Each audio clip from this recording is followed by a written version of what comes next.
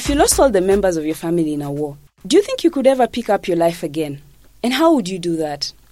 It's time to speak up. I'm Pauline Okoth. So all I'm saying is, everyone wants to be heard. Speak up! Speak up! Speak up! Speak up! I love what you've done. Brace yourself. The effects of war can be devastating. Take the story of Rogers Achila Bishop, a young man from northern Uganda. Rogers lost 7 members of his family, including his parents, in the war by Joseph Kony and the Lord's Resistance Army in northern Uganda. When I met Rogers, I asked him to tell me his story. On the 23rd July 2001, my parents went for a traditional marriage in Elera district. On their way back to Abim, they entered into an ambush led by the LRA rebels, or the Lord Resistance Army, where 7 of my family members, including my parents, all perished, and they were burned in the vehicle. I started staying in the home with my younger brother, where there was nobody even to help us. The people whom I was trusting them, knowing they could really help me, they all ran away. By then I was still only 10 years old, and my brother was 2 years. I started to stay with him in our home. I was having no relative at all. When our family members, the other relatives of mine, saw that my parents and other people of mine perished, they came struggling now to send us, the 2, from the land. I tried always, but I could not. The last thing I did was just to surrender. I kept on trusting in God. I prayed to myself. I worked very hard, doing a lot of things. I laid bricks. I could fetch water for builders, and they can pay me. But the different thing was only that at times you can do certain things, or you can do some work, but later on you'll find that other people don't even pay you. So it makes me really to feel that this world was not some place where I was supposed maybe to stay in. Actually, it was a very hard time for me and my younger brother. I want him not even to leave me, and I want not even to leave him, because we were left when we don't know anything. And really the innocent ones died. Do you remember having a direct engagement with the LRA warriors? Yeah. Actually, when I was in P5, I went to Padere just to buy this silverfish. I found some LRA rebels on the way, where they grabbed me. Actually, they took me. I stayed for 3 days in the bush. When I met them, I said that these are the people who killed my parents, and today I'm also going to be killed. The first thing which came into my mind was my younger brother, whom I left at home without anybody. And the worst part of it, the bicycle I was using was for somebody. I stayed with them. I really tried to converse with them, with other people, because I found some of my hobbies, the people whom I've studied with in primary schools, like in Kiru.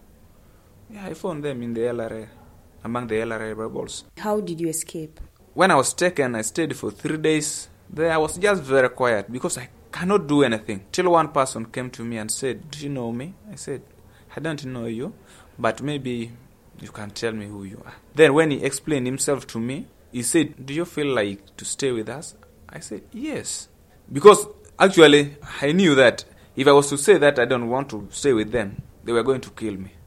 So from there, after some days, he said to me, "Really, man, you first narrate me your stories." When I started now talking to him, he became very closely to me. Then he told me, "I will help you in a way that I will leave you to go and look after your younger brother." From there, he escorted me up to the road. Then I started moving from there. So what happened after you escaped from the LRA? Yeah, actually, when I was now at school, I could not really support myself, like paying school fees and other things. So I thought that I could also move to town like other people. Leaving my younger brother, I said, let me go to town also and try to look for certain things. When I came to town, a certain woman really approached me to go and work at her place.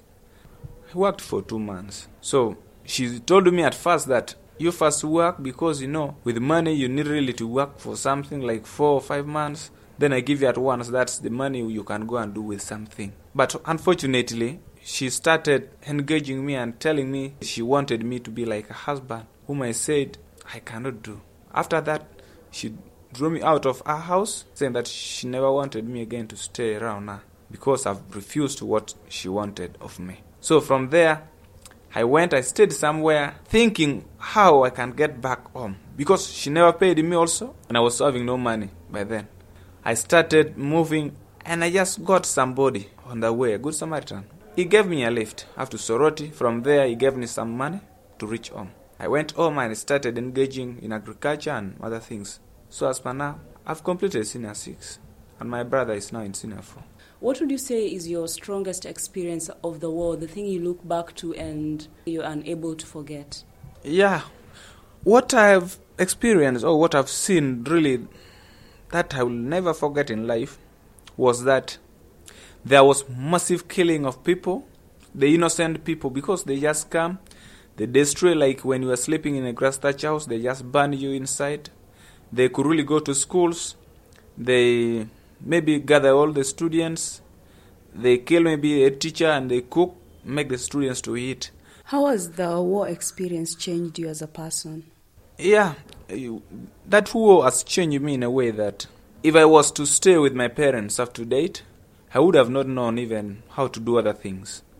But when my parents perished, I started really thinking and my mind started opening to see that there are certain other things that I need to do in order to survive. And really killing my parents and all my relatives at one. So it was really something too painful for me that I will never forget in life. We lost our possession. My mother's mother suffered depression. And because of this, I was forced to be a war child.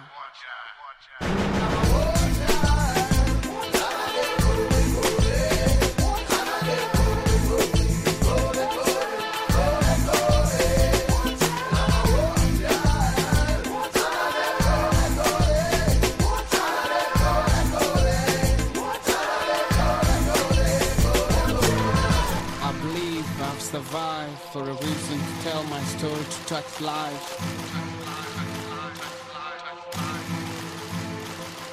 I lost my father and mother in this battle. My brothers too perish in this struggle. All my life I've been hiding in the jungle. The pain I'm carrying is too much to handle. Who's there please to light up my candle? Is there anyone to hear my cry? Here I am, pale and dry. Bona leaders wanna wonder why. Now I thought kula wanna die. Hakuna mtu mwenye anakea. That was War Child by Emmanuel Jal. You are listening to Speak Up and we are asking how some young people have managed to pick up their lives after really traumatic experiences with the war in northern Uganda. We just heard from Rogers, who lost 7 members of his family, including his parents, in the war by Joseph Kony. But his experience is not unique. Joseph and Proskovia have similar stories. I asked them how they think young Ugandans can rebuild their lives. Yeah, Pauline, I know that when something bad happens and you keep reminding yourself of it, you cannot progress. We are aware that this war took place and it affected us. The effect everybody knows, and we have talked of it for so long. It loses meaning when we keep talking about this war, every time complaining that the war has affected us. Well, the war did its part, and now it has gone. What we should focus on now is how best can we develop our area. Now, when you bring the issue of the war to a person who was affected so much and he or she had already forgotten, it is just like you are injuring again the wound which was already healing. Thank you very much, Pauline. The way I've been seeing this and the way the youth have been perceiving the post-war events, I really feel like if we continue with this same story of the war, there's no way we can go ahead with life. But then just the way I can take it and the advice I can give to the youth, I know after the war we were really affected, but then things happen. But anything that comes your way, you have to pass it and you have to bear with it. So at least we just have to see life ahead of us. Let's just do anything that comes our way. However much you went to school or you didn't go to school, just do anything and we leave aside what happened. Let's look at what will happen or what's happening at the moment. Because you start talking about the way you bring in the issue of trauma. You even make the kids to get traumatized over nothing that they haven't even actually experienced. So if you experience something, don't take it back to your kids again, because they'll also start feeling that pain when they didn't even experience it. So that's what I mean exactly. Thank you, Pauline. I am just calling upon young people to, first of all, forget of every time wailing and crying of the war, crying of poverty, crying of everything. Let's open up our mind and see opportunities. Let's work. If we sit and fold our hands, then look at government, thinking government will give us everything, we cannot get anything. But I would suggest that if we cannot find job, that we work in offices to get salary and earn, let's see any other thing that we can do to ensure that we get something at least to sustain ourselves. I give an example of myself. I studied and actually finished A-level, but I could not get money to proceed to school. I said the fact that I'm already above 18, I have to face life on my own. The problem, the misunderstanding that young people have, they keep calling themselves children, even if a person is above 18 already. So I started becoming creative. I started doing things like going to the gardens and planting. It is out of this that I sell and I keep the money. After I've accumulated some good money, I started business. So out of that business, currently I'm already studying. And I am also proud to say that out of that business, I have also bought my own motorcycle, which is helping me to study. So I'm just encouraging young people, let's see life positively. Let's leave this unnecessary complaining and waiting to be given every time. Now, with all these ideas of how you guys are moving on, coupled with the challenges that you faced as you're moving on, do you expect any form of help, especially to manage the hurdles that you're facing? Obviously, to progress, you cannot do alone. You must get help from outside.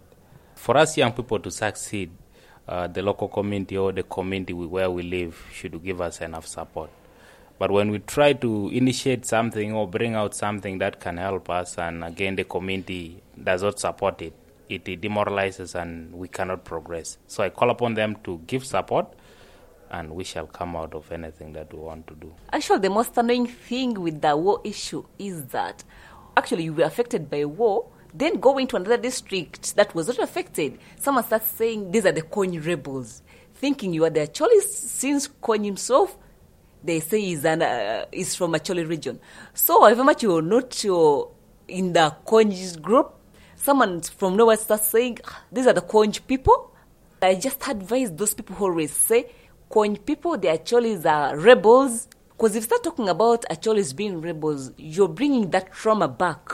You're making them get traumatized over nothing. So let's try to minimize the issue of saying Acholis are rebels. What would be your parting shot, your last word to fellow young people who have been through the war? Let's just forget of the things, because they always say everything happens for a reason. So let's forget of anything that happens, and we think forward for the reason as to why it happened.